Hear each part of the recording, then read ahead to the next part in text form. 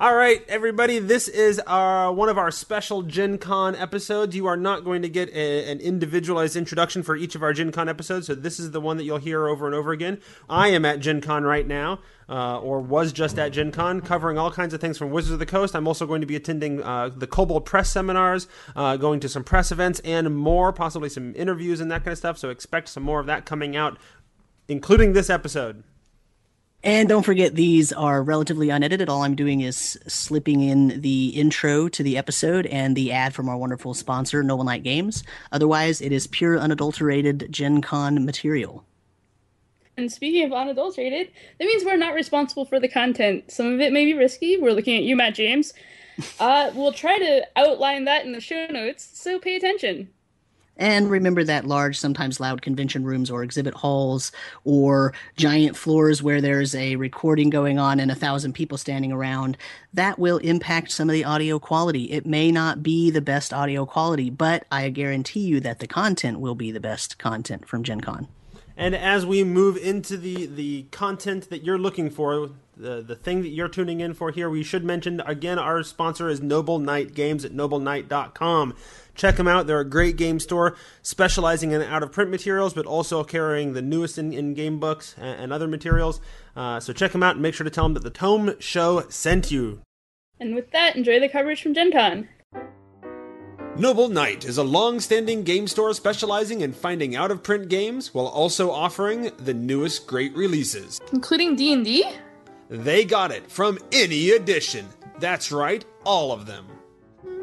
What if I want a board game, card game, minis, or dice?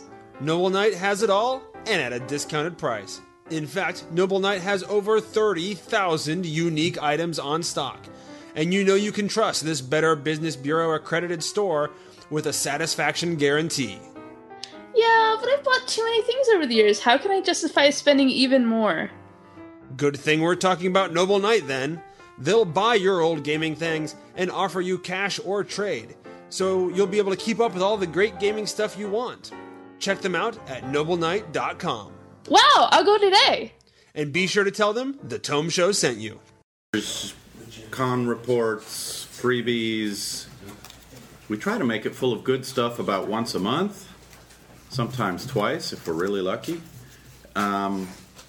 And if you think it's spam, unsubscribe. But I promise you we have a cartography contest happening right now. It's going to be announced as soon as the show's over. And we're going to have our next adventure design or monster design contest. We haven't decided. We're going to need a new cartographer with Jonathan Roberts. Ascending to the vast heavens he of suddenly Western. got beyond our pay grade. Yes, so. yes, he has. But good for him. Great for Jonathan. It couldn't have happened to a nicer guy. Yep. So we will introduce ourselves briefly. And hey, I'm. Hi. Oh, look, the late freelancer, the object lesson. Exactly. Lesson number 1: if you're going to walk someplace, make sure you've got plenty of time. Yes. Hey, Colin. Sorry. How are you? Good morning. I'm fine. Great. We're just getting started with introductions. I am Wolfgang Bauer, the founder and publisher of Kobold Press, which last night won 2 gold Ennies for the Kobold Guide to World Building. I'm pretty happy about that. I work with a lot of freelancers. I used to be a freelancer. I got my break into the industry writing for Dungeon Adventures, and later on they hired me as an editor there at TSR in Lake Geneva. So I've seen both sides of the freelancing fence. I don't know. Let's ask the man without a voice. Hi. Just put me around the spot. My name's Ben McFarland. I do not ordinarily sound like this. I have freelanced for Kobold Quarterly, Kobold Press. So it takes me time to convert over. Write Publishing, Wizards of the Coast, Paizo, and Atlas Games. So, that's me. Good morning. My name is Brandon Hodge. I am a student of the the Open Design School of Freelancing, and I've been in the business now, I guess, 4 or 5 years. I got my start again with Wolfgang and Open Design and various Kobold Press endeavors, and have done work for Green Ronin, O1 Press, Kobold Quarterly, and I've written some Paizo AP chapters like Shadows of Galaspire and Rasputin Must Die. Rasputin Must Die. Rasputin Must Die.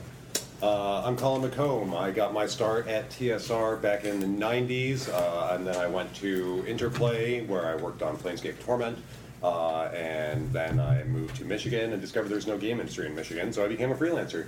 I've worked with Malhavoc Press, Monty Cook's old company, Paizo, Kobold Quarterly, and Kobold Press, and now I am the creative lead for Torment Tides of Numenera. Not shabby. Not bad at all. You did all right, kid. Maybe it'll lead to something.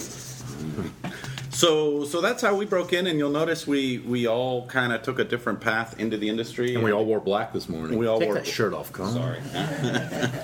You're always saying that. All but wearing black. I know. You said it differently last night.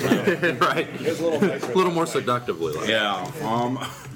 I would thought you guys are going to be fancy. We thought about it. The bow ties went away. Saturday Just morning before you got panels, here. not quite as punchy as Sunday, but we're shooting for it. Yeah. So I want to talk quickly, or I want to ask you first, all right, how many of you have already published something as a freelancer? One or more pieces. So about 5. How many of you have submitted material to some kind of venue, like a magazine or somewhere? All right. A couple more. And how many of you have a completed manuscript that you're not sure what to do with? Oh, not too many. Maybe a couple. And how many of you would just like to get started but don't even know where to start? Okay. So we'll have some advice for each of those categories. Those of you who've already had something published, congratulations. You're already leveled up, level 1 freelancers, and are, as you saw here, ahead of 90% of the pack. One of the first lessons of freelance life is it's easier to get your second job when you've gotten your first job. I think each of us would say, yeah, that first one was a real bear, but the second one was a little easier because I could point to the first one. So let's spend some time talking about getting that first job. And that's changed, right? I mean, you and I broke in the early 90s. Brandon, you're a much more recent freelancer, right? Like the last 3-4 years. Yeah, like how Colin said, I got my start at TSR as opposed to I eventually worked my way. It's a big paradox. Now. It was much easier for me to get into freelancing because I had the TSR credits to my name, and then Monty called me up. He's like, "Hey, do you want to work on this project with me?" And then after that, Sean Reynolds from Paizo said, "By the way, if you're available, we've got some stuff for you." Yeah, it doesn't quite work that way anymore, unless you have a friend that said, "Hey, I'm going to start a publishing company." I would totally recommend to each of you that you have that friend. Get someone else to start a hugely successful publishing company. Because that's a lot of work. That's a separate panel, and then hire you. So that's one method. It is, but it does speak to the get your credits out there when you can, because then you can point to that and people will say, "Oh, I know your work. You do good work. Please come work with me." Oh, yeah, those are nice. And then we'll talk about how to maintain that work later. Yeah. Brandon, you want to talk about? I want to get this out early because it's so fresh on my mind. Wes Schneider from Paizo shared this with me last night. Him and Eric Mona and I, the publisher of Paizo, were having a conversation, and he said, it's amazing to me that more people don't take advantage of this loophole. So I'm going to share it with you guys this morning. I'm not saying I recommend it. I don't endorse it. It's sneaky. It's devious. But, man, I like it already. It's crazy. Yearly there's this win a date with blank publisher auction here at Gen Con, and it's the Dream Date auction. And dream dates with publishers like Paizo can go for thousands of dollars, but dream dates with lesser-known publishers can go for $100 or so. I'm cheap. And they immediately said, it could possibly be the best, easiest loophole into getting face-to-face with a publisher, because the dream date takes place with pretty much everybody you need to talk to in the business assembled at one place at one time, and you've got one-on-one interaction with them. And that's not saying necessarily you have to win the dream date with the publisher you want to ultimately work with, but it will get you in the room with all the publishers. With 500 other industry people who are the art directors and the editors and publishers. For $100 or so, Yeah. Which, it's cheap. Yeah, exactly. So that, I didn't want to bring a shortcut in necessarily that, or maybe I should have waited till the end for that. But Stick around for the end. You're right. It's been so fresh on my mind. I was like, wow, that would have come in handy. But it only happens once a year. You have to win the bidding. You need to show up and make a good impression. Right. I mean, it's a great shortcut. I would have grabbed it in a heartbeat. I have. Oh, have you? Yes. Which publisher did you approach this way? I did not. Well, I kind of did it. Even more underhanded? A little bit. I went at it a little sideways. For 2 years, I actually was Matt Forbeck's dream date at the Ennies. Oh, geez, he knows everyone. Exactly. And Matt's a very nice guy. He'll introduce you to everyone. And he did. And it was awesome. He was a great guy to hang out with. And actually, one year was even better. Well, I don't know, even better is quite the way to put it. One year, Matt was very kind, and he shows up, and he's like, "Hey, how are you?" And we, he did the tour with me, and he's like, "And I'm so sorry, but I'm going to have to leave early. So, is there anybody you'd like? Oh, no. But to make it up to you, Is there anybody you'd like me to put you in the capable hands of before I go?" And I was kind of like, And what I ended up doing is, at the time, I was really trying to work on some... Mage, right? Well, yeah, Ars Magica. Yeah. And so Jeff Tidball was at the show, and Jeff had been the line editor for Ars Magica 4th edition. So I thought, what better way than to go pick the brain of the guy who wrote the last edition to better know how to work on this edition. And so I was like, well, do you think you can introduce me to Jeff Tidball? So, yeah, of course. He goes over and he's like, "Hey, Jeff, this is Ben," and talk. For those of you who don't know, Matt Forbeck's gaming resume is like 7 pages long. Mm-hmm. And he stopped writing gaming material in favor of novels a few years back. He did. So, I jokingly call him the immortal freelancer, but it's not really a joke. He has been freelancing at this like forever, and he was wonderful. He's a very kind, very, very generous individual, and he kind of showed me around. And then the next year, I was like, that was fantastic, right? Because at the Ennies, everyone was there. Yeah. And and when they say everybody, it's almost like in the movie Professional, he's like, everybody. And so I thought, you know what, I'm going to do this again. It was just too good. And besides, Matt had left early on me, so I bid on him again, and I won it the second time. And now it was kind of a thing. You kind of start to, at least a little way. You'd say you were seeing one another at that point. Hey, we had at least 2 dates. Not everybody. Why didn't he call you back? He should have called you back. I know. He's got the fickle nature of freelancers. And I think I feel a little sleazy bringing up the ass kissing networking side of it this early in the thing. No, it's never. But it really early. is important. I would say though, keep in mind that no one. We're people too. We don't want to talk business 24 hours a day. It's developing just a normal relationship with the people you eventually want to work with is very important too. Just because we're recommending, hey, you might want to check out this loophole and get a dream date with your publisher. That doesn't mean sit down with them and spend an hour and a half bowling them over with questions and trying to schmooze up to them. I mean, get to know them. If they like you, they'll answer your email. Yep. And I think that's more important than trying to impress on them your writing or editing skills or illustration skills or anything. Just cultivate just a normal relationship. And it can start very small, right? You basically have 364 days until the next any dream date. So. Right. That loophole is kind of out of commission for a year. But in the meantime, you're here at this great show. Every publisher has a booth or is doing panels. you can say hi. You can say, this is my name, this is my card, I have 1 credit, or I'm most interested in your setting or your rules. Or if you have no credits, what are your guidelines for freelancers? Do you have that printed out, or is there a place on your website I can find that out? Find the people you want to work with and start developing a relationship with them now. Yeah, even if I just know your name, or I remember, did that guy give me a card? I can't remember. I lost all the cards. Right. That's a sense of that person stands out from the pack as somebody who took the trouble to say hi. Ask a question about their freelancer guidelines, even if you're not really confused about it. Say, I was looking over your freelancer guidelines, and I have a question about this aspect of it, and that will spark a conversation. Oh my God! You actually read the guidelines, right? What a golden freelancer that must be. But he'll probably get this stuff in on This is gold, y'all. Gold. Write this down. But also, I think it's important to be familiar with their product line as well. So you can go and you can discuss, not maybe even ask questions about their freelancer guidelines, and kind of ask about particular products.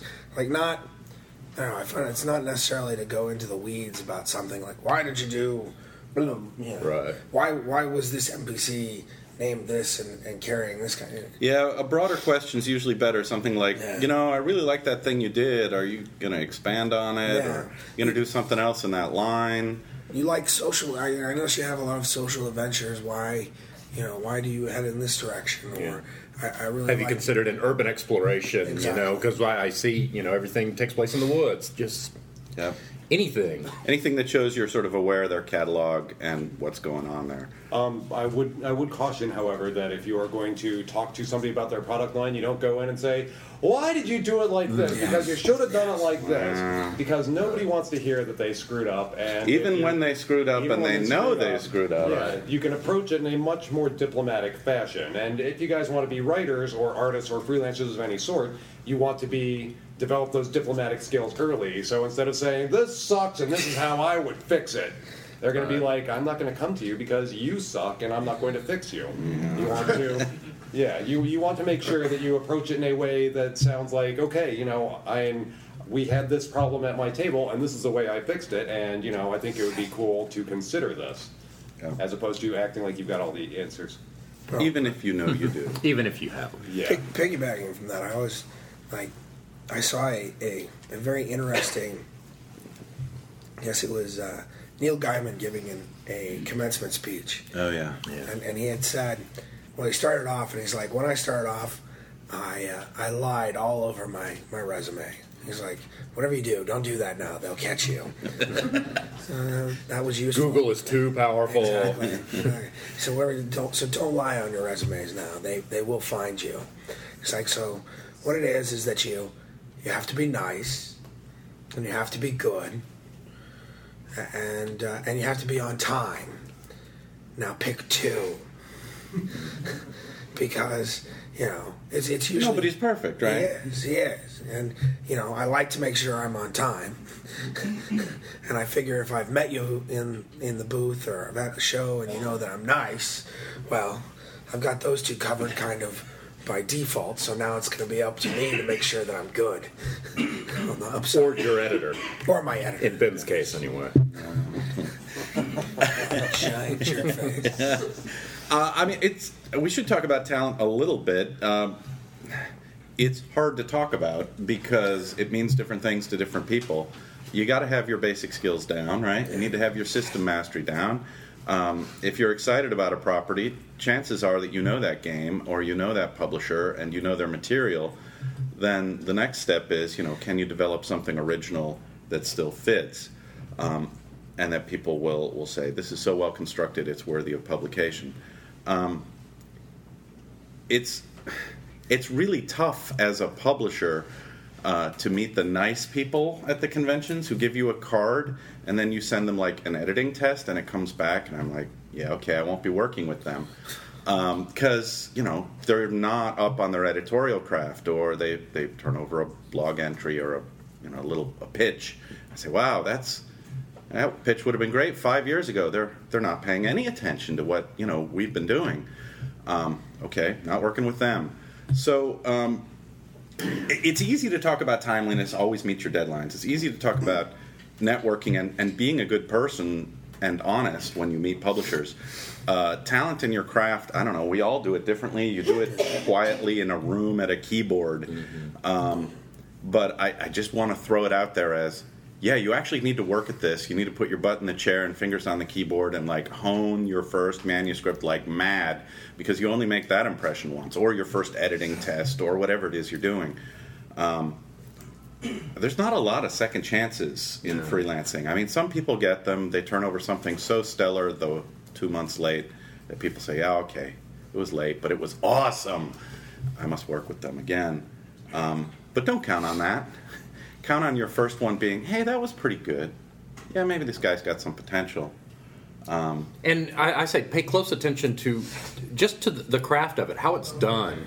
One example I use, it's one of the Paizo rules, is shoot for 500-word encounters. Yeah. And, Wolfgang, and I have seen manuscripts where, here's an adventure for Kobold Quarterly. First of all, it's the size of Kobold Quarterly, so it can't be printed in it. And then special in this issue, right. One article only. Yeah, exactly. And then the encounters are like 2,500 words for a single encounter, and this huge, massive stat block that was meant to show off my amazing grasp of Pathfinder mechanics. Yeah, it showed an amazing lack of grasp of what is reasonably publishable.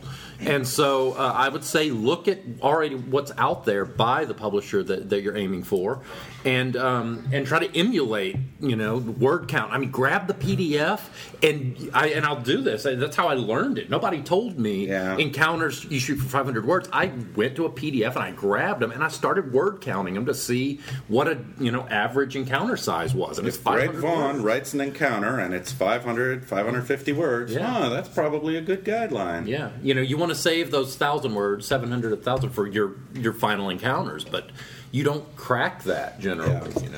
There's a difference between reading for pleasure and reading to analyze somebody else's work, right? And you probably did this, Colin, when you were like at Interscape and like breaking into video game writing. Playing games is not as much fun anymore.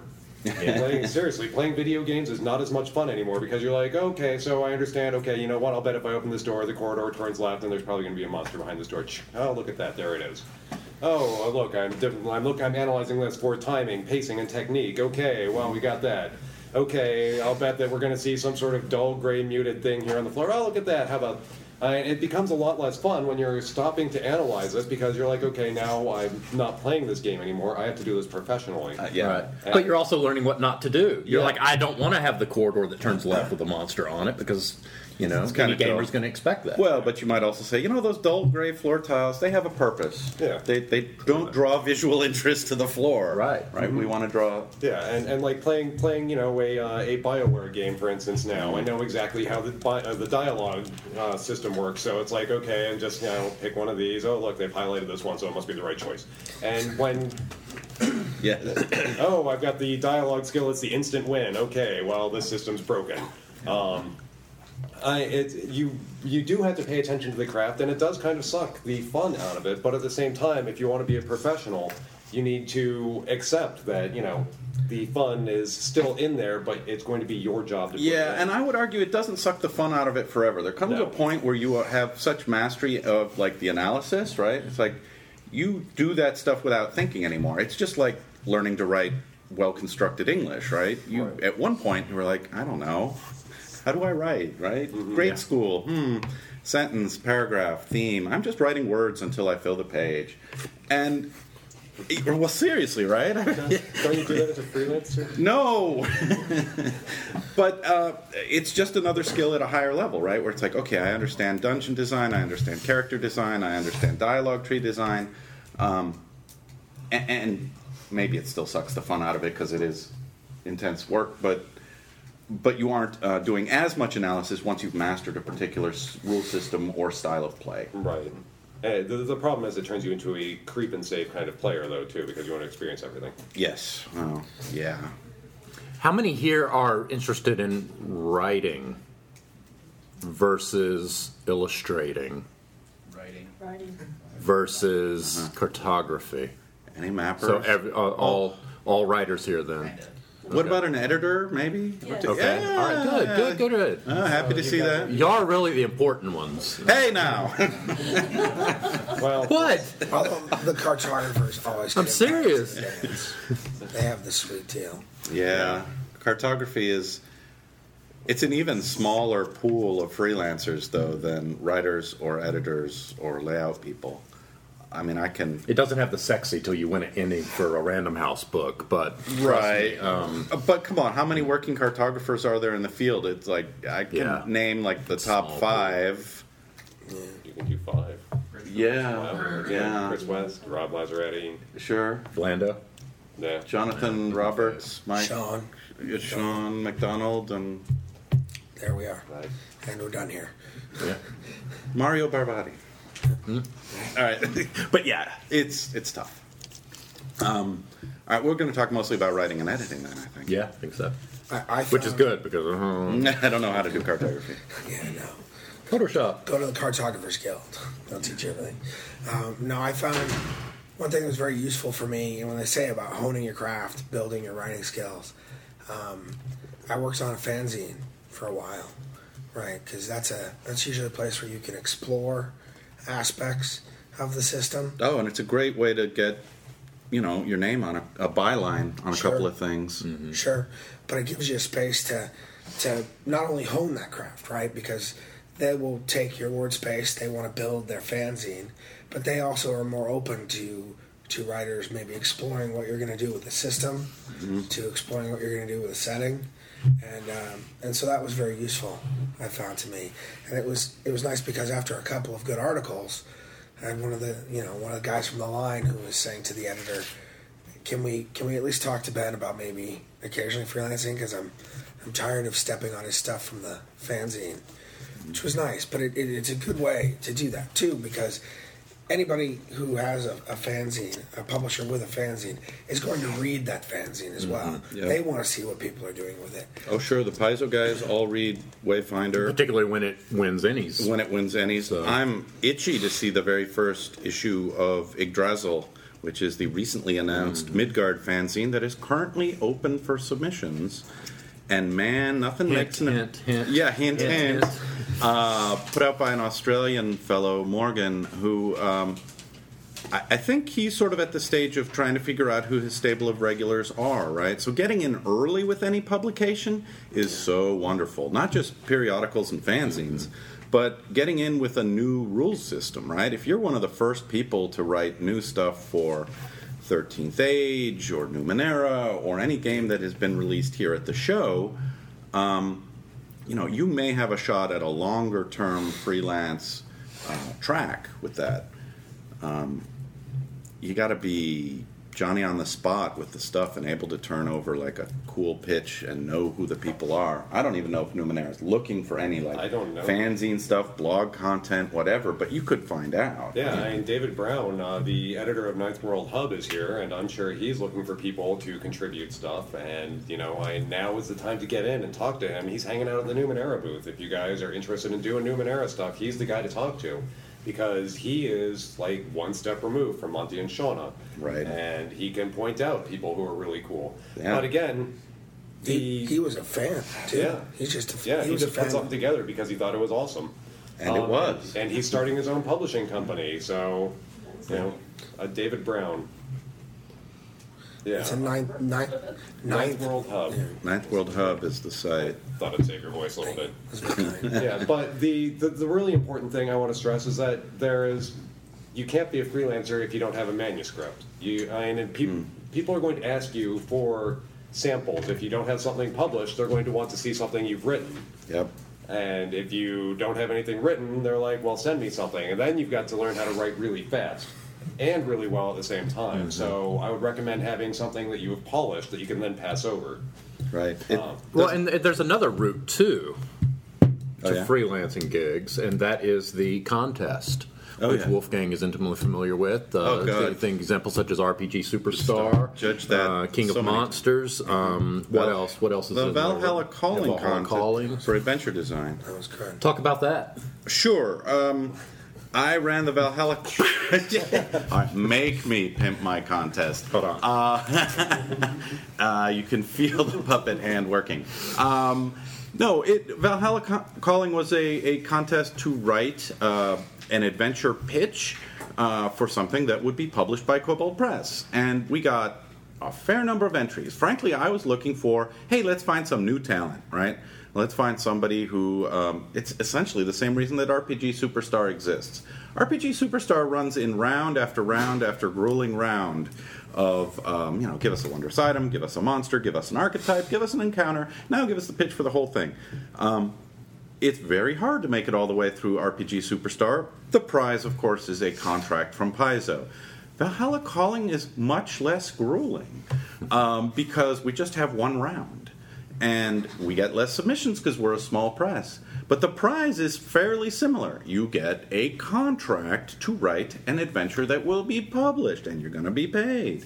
So, it's not a contest of, write us something cool, we won't pay you, we'll just put it on our blog. I mean, we're serious. We're looking for somebody who we're going to work with in the future. And contest winners in the past have gone on to do cool stuff. Adam Daigle won the King of the Monsters contest. Well, now he's sort of Mr. Monster as a developer at Paizo, right? Yeah. So my whole start was not quite an open call contest, but in open design, which functioned differently at the time. The first round was, all right, we're going to write this adventure anthology, so everybody submit your pitches. And I believe I beat out Mr. Pet with the first 400-word pitch that I ever submitted in any sort of RPG fashion. And I ended up writing 2 chapters in a 5-chapter anthology, as well as 70,000 words or something crazy for the accompanying book. You worked your butt off, but it certainly... I'll never do that again. It made a huge impression. It's like, wow, Brandon has totally rocked this project. It was like he sprang. I was like a teenager about to lose it, right? God, it was nuts. Well, and it's the same way with other contests, right? You see people in RPG Superstar who, like, round after round are really knocking it out of the park, and then you see people who are, like, making the cut just barely. So contests eat a ton of time. Your odds may be slim. Some of it is whimsical. What do the judges think? What do the voters think? But honestly, the better stuff tends to float to the top. And even if you don't make the top slot, if you're in the top 4... It'll get you on the map. Oh, come on. That's what happened. Neil Spicer did. Jim Grove. Yes. Yeah, I was talking to Wes Schneider the other day, and I said, I still need to have a stack of people for Torment. And he said, Neil Spicer.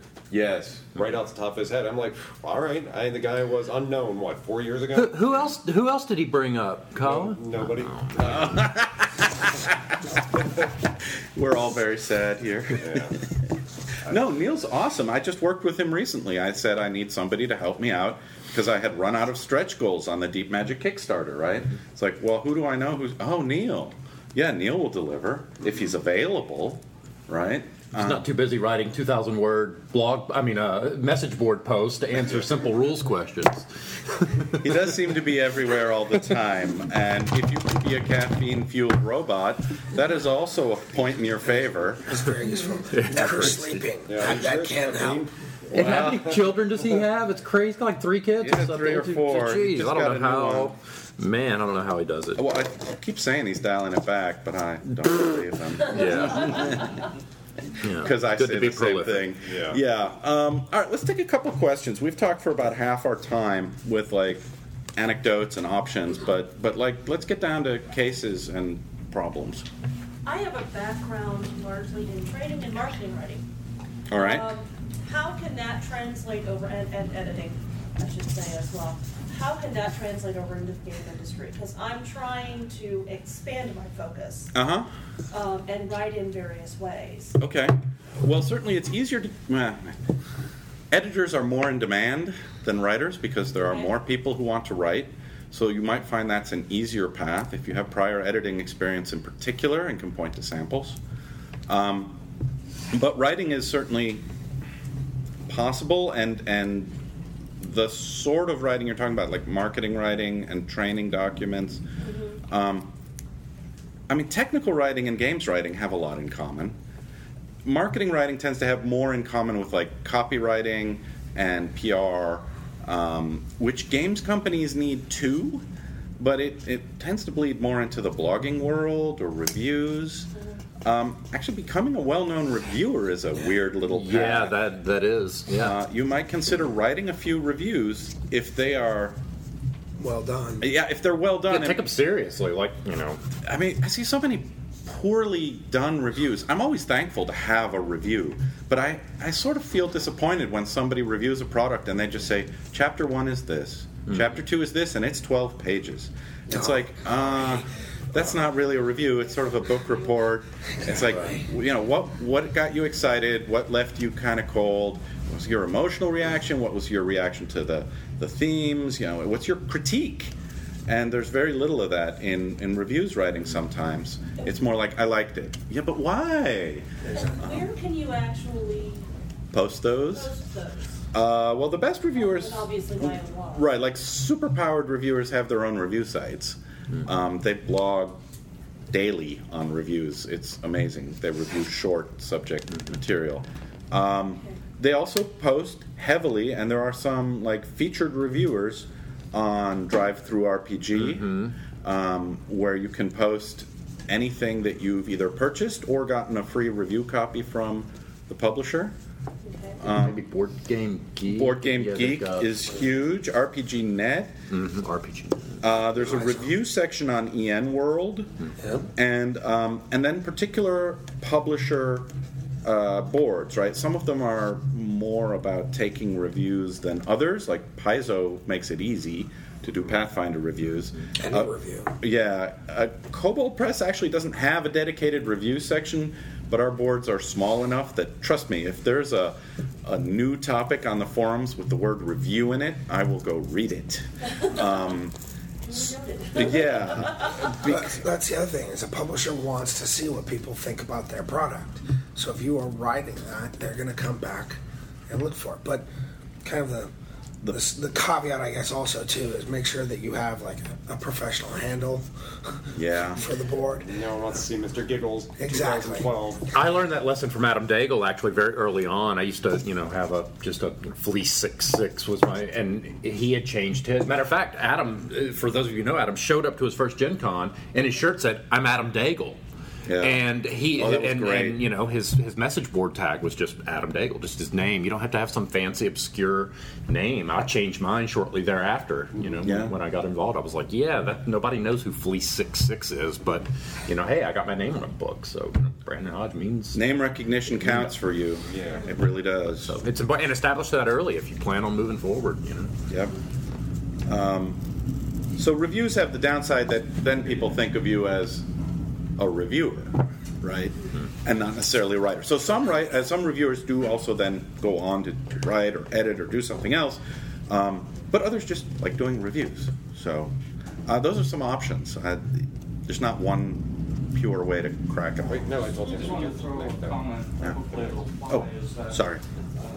And then maybe as you do those reviews, would it be a good idea also to have something that links back to a web page of your own? Sure. Yeah, that does happen. I would link every review I wrote back to koboldpress.com or my personal Facebook or something. You said you have your own manuscript or something, and if you have your own site and you have some things that somebody can come and see and look at, because I bumped into somebody the one time who mentioned to me they got some gig with Disney, and I was like, well, how did you get in touch with them? How did you whatever? And they said, today it's a whole new world. You have your own website.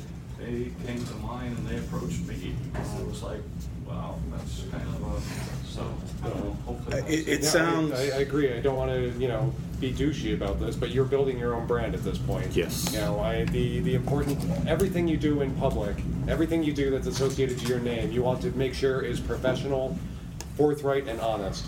Yeah. And never, ever, ever be backstabby or snippy or snipey. Well, I don't know. Or get into the mud with the trolls. Just don't do it. Yeah, exactly. Because on the internet, there is absolutely no point in engaging with somebody who is an asshole. They're just going to drag you down. It will only reflect poorly on you. Yeah. So build your brand and make sure that your brand is a professional, I get stuff done brand. Positive one. Yeah. Yes. All right. I have a question on submissions. Sure. specifically with rule systems. Like I know Paizo's rule system really well, but everybody's got a slightly different rule system, and it's hard to find time to learn them all to make submissions. Yeah. What is your best suggestion for that? Focus on 2 or 3 you like pick your best. favorite 3. Yeah. I mean, I've only written for 1, 2, 3, 4, 5 rule systems over a long career. Well, unless you count different editions of D&D as different, and I don't. But you know,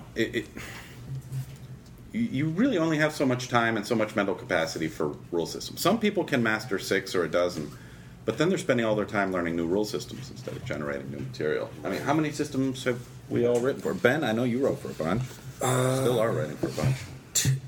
2 or 3? 2. Well, and again, unless you want to count different editions, and I don't want to do that. I try, and I would second it. I tried actually one time. I wanted to write. We had a Call of Cthulhu project, and I tried to pitch for it. And I know, I mean, I've read a lot of Cthulhu, and I've played some games, but I had never tried designing for Cthulhu before, and it showed in my pitch, right? Because we had used it was one of the cases where a bunch of pitches went up, and they all were compared, and the people who were part of the project voted on the pitches.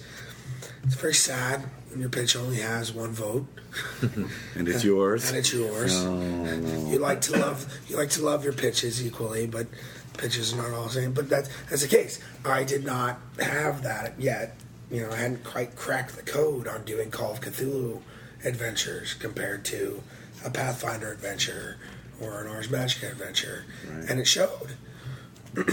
But I'd argue strongly that even if you are a huge, whatever, Pathfinder, Shadowrun, whatever game is your passion, even if you're a huge fan of one system, you should learn at least one other that you'd want to work for, because, you know, the industry changes.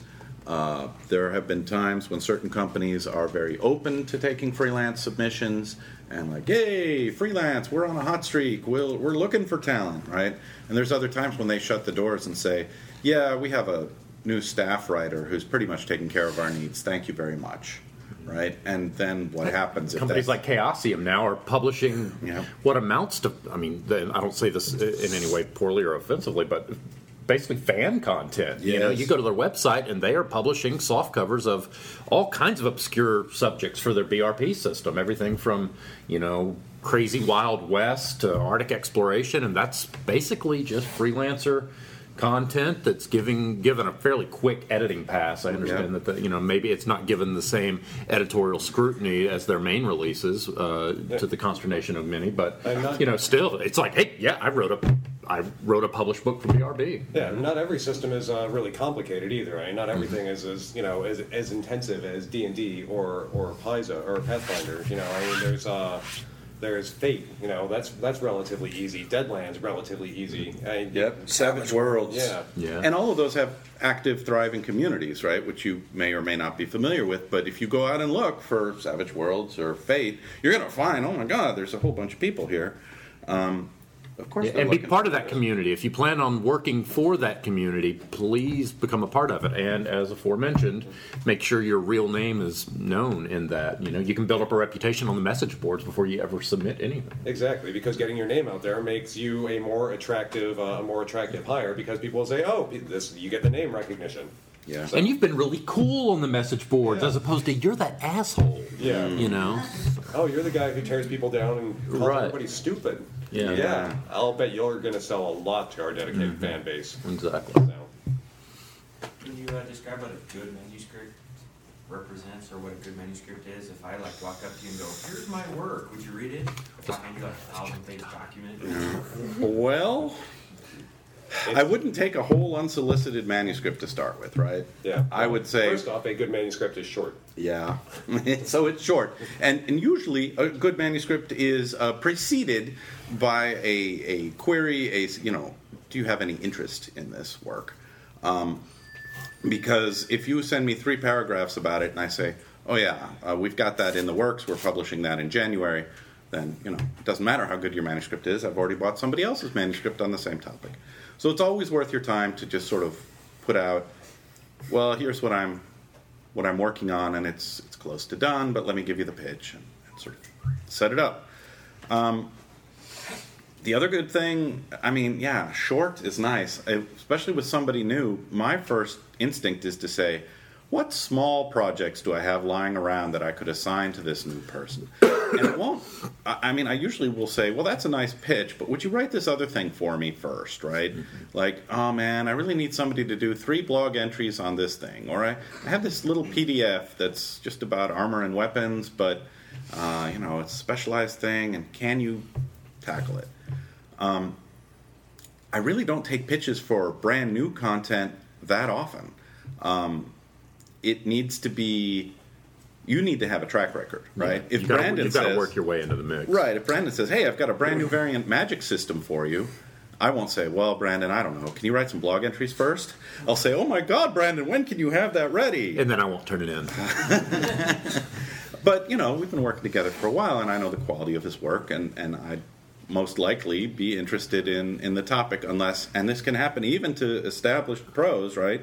Unless I say, oh my God, Brandon, I can't believe it. Somebody else pitched me almost Ben that. just wrote that. Ben wrote that.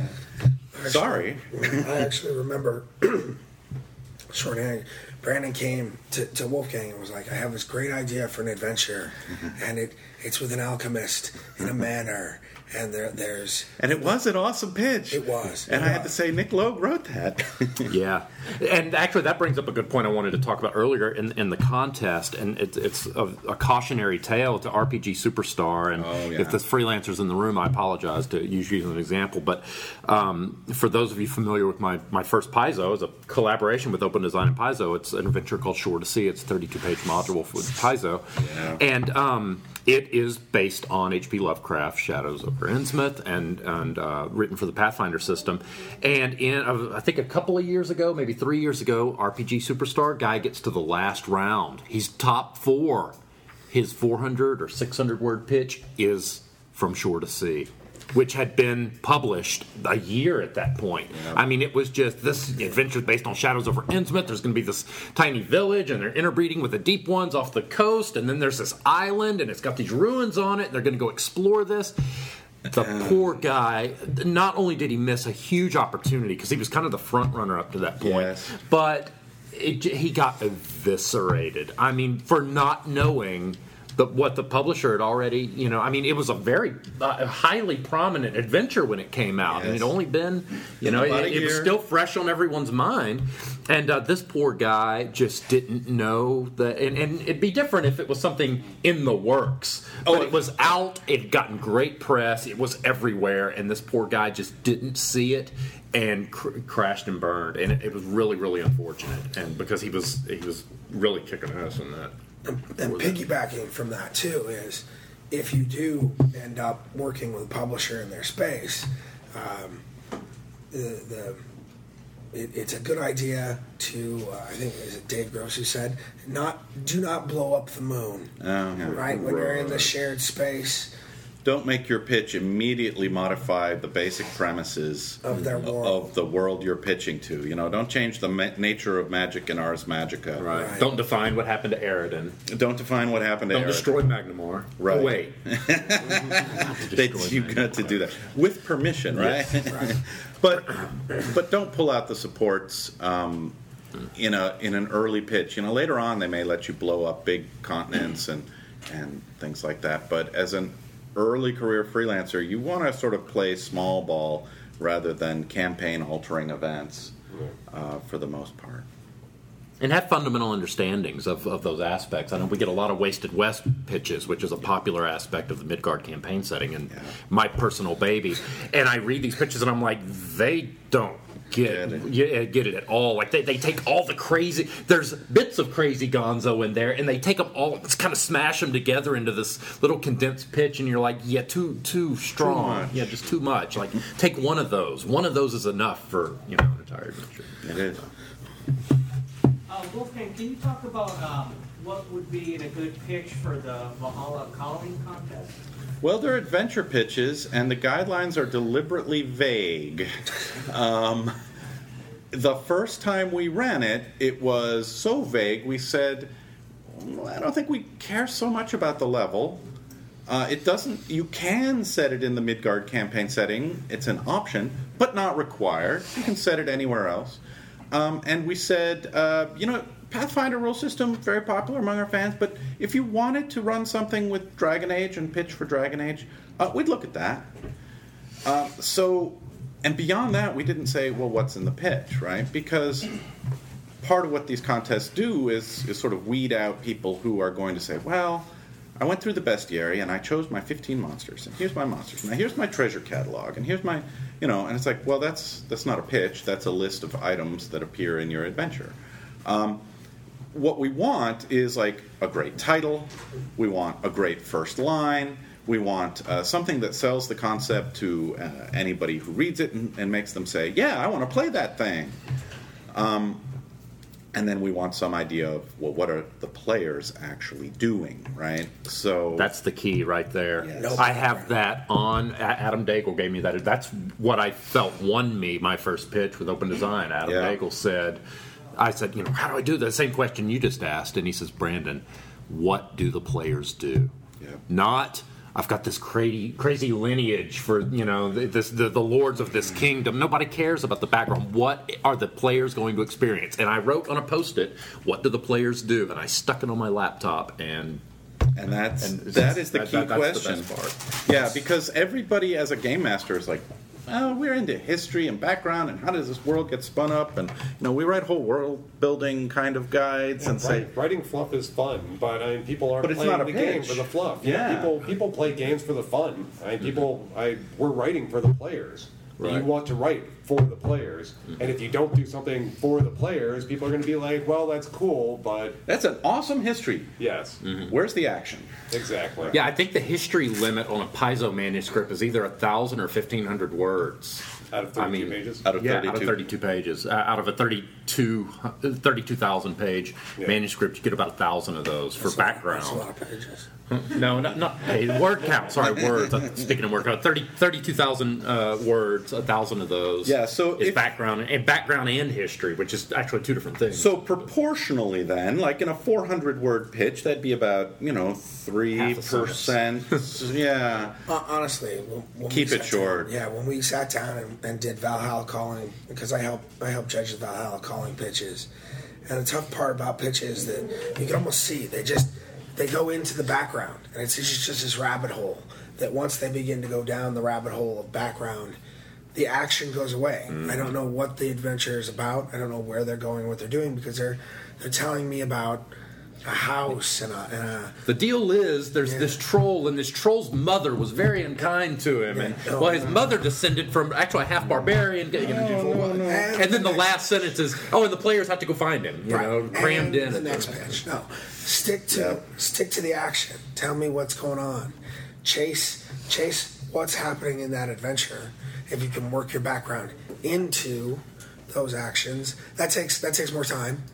Those pitches take longer to write because they have to be better craft.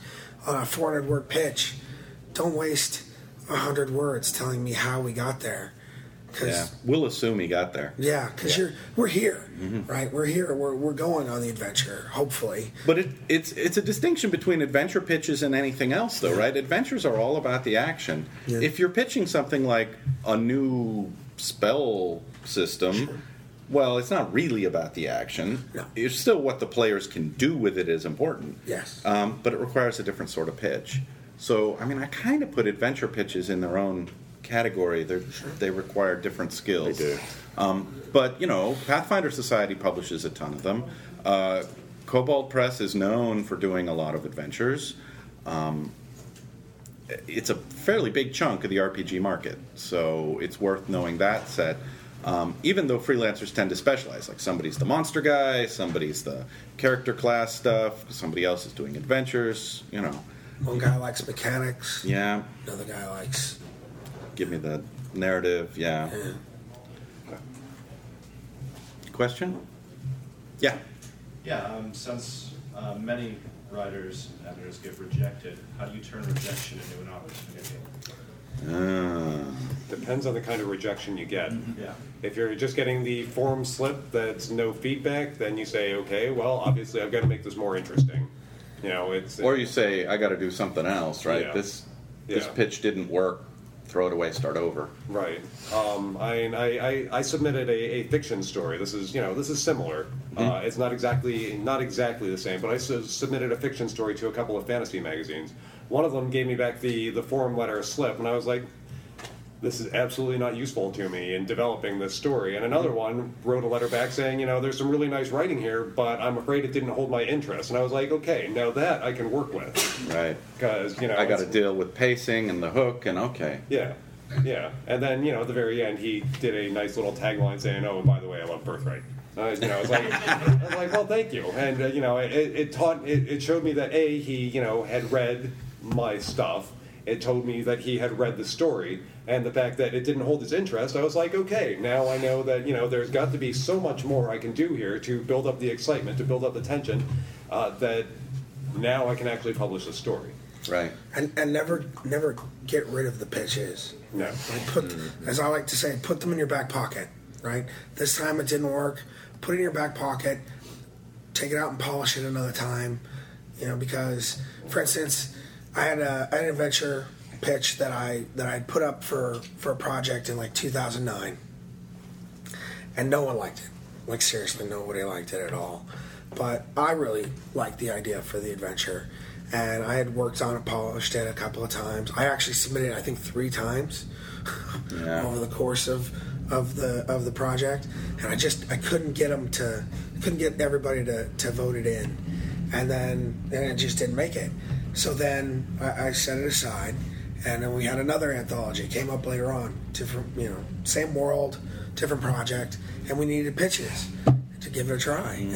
And I took that pitch out, and I'm like, I still really like this one, so I'm gonna give it another shot. Maybe they'll like it better this time. It's been 3 years. What was it? It's 4 years later, right? Maybe they'll like it this time, and this time they did, right? Yeah. This time it totally crushed in the pitches, because I had the time to look at it and bring it back.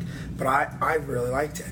If you really like the idea, you can stick with a thing, but I would warn freelancers generally, if the first thing isn't working, by all means keep it around for later. Right. But don't rabbit hole on the one thing that you are sure you're going to do. If you're convinced this monster is the greatest, well, certainly it's not because there were several projects in between. All I'm saying is have 6 things up in the air, right? But sometimes it's fickle, right? Because we had just wrapped Shore to Sea, so we're talking about the next open design project. Wolfgang and I both pitched. We tied for dead last. Yes, we did. The publisher and the guy who just ran the previous project tied for dead, and of course they're anonymous pitches, tied for dead last. Of course, you bet Paizo's going to publish that Alchemist in the Manor House adventure, but they didn't publish Blood of the Gorgon. They've been talking to Nick Logan. The rejection, it might just be because the guy was having a bad day. Yeah. The editor's having a bad day and just turned it down. If it's a setting agnostic thing, turn it, or a rules or setting agnostic thing, turn it into somebody else. See what they say. Maybe you'll actually get real feedback on it. Yep. Somebody might have a problem with Alchemist or Manor Houses, or who knows? Exactly. You let somebody else see it. Exactly. Somebody else might, one person turns you down, somebody else says, oh, this is brilliant, I'm totally going to publish this. How much do you want for it? Mm-hmm. The important thing is persistence. Somebody turns you down, don't be like, oh, I'm never going to make it and give up. All of this stuff, all of us up here, been persistent. The thing that we have in common is that all of us have kept working at it. Yep. Oh, no, I've been kicked in the teeth that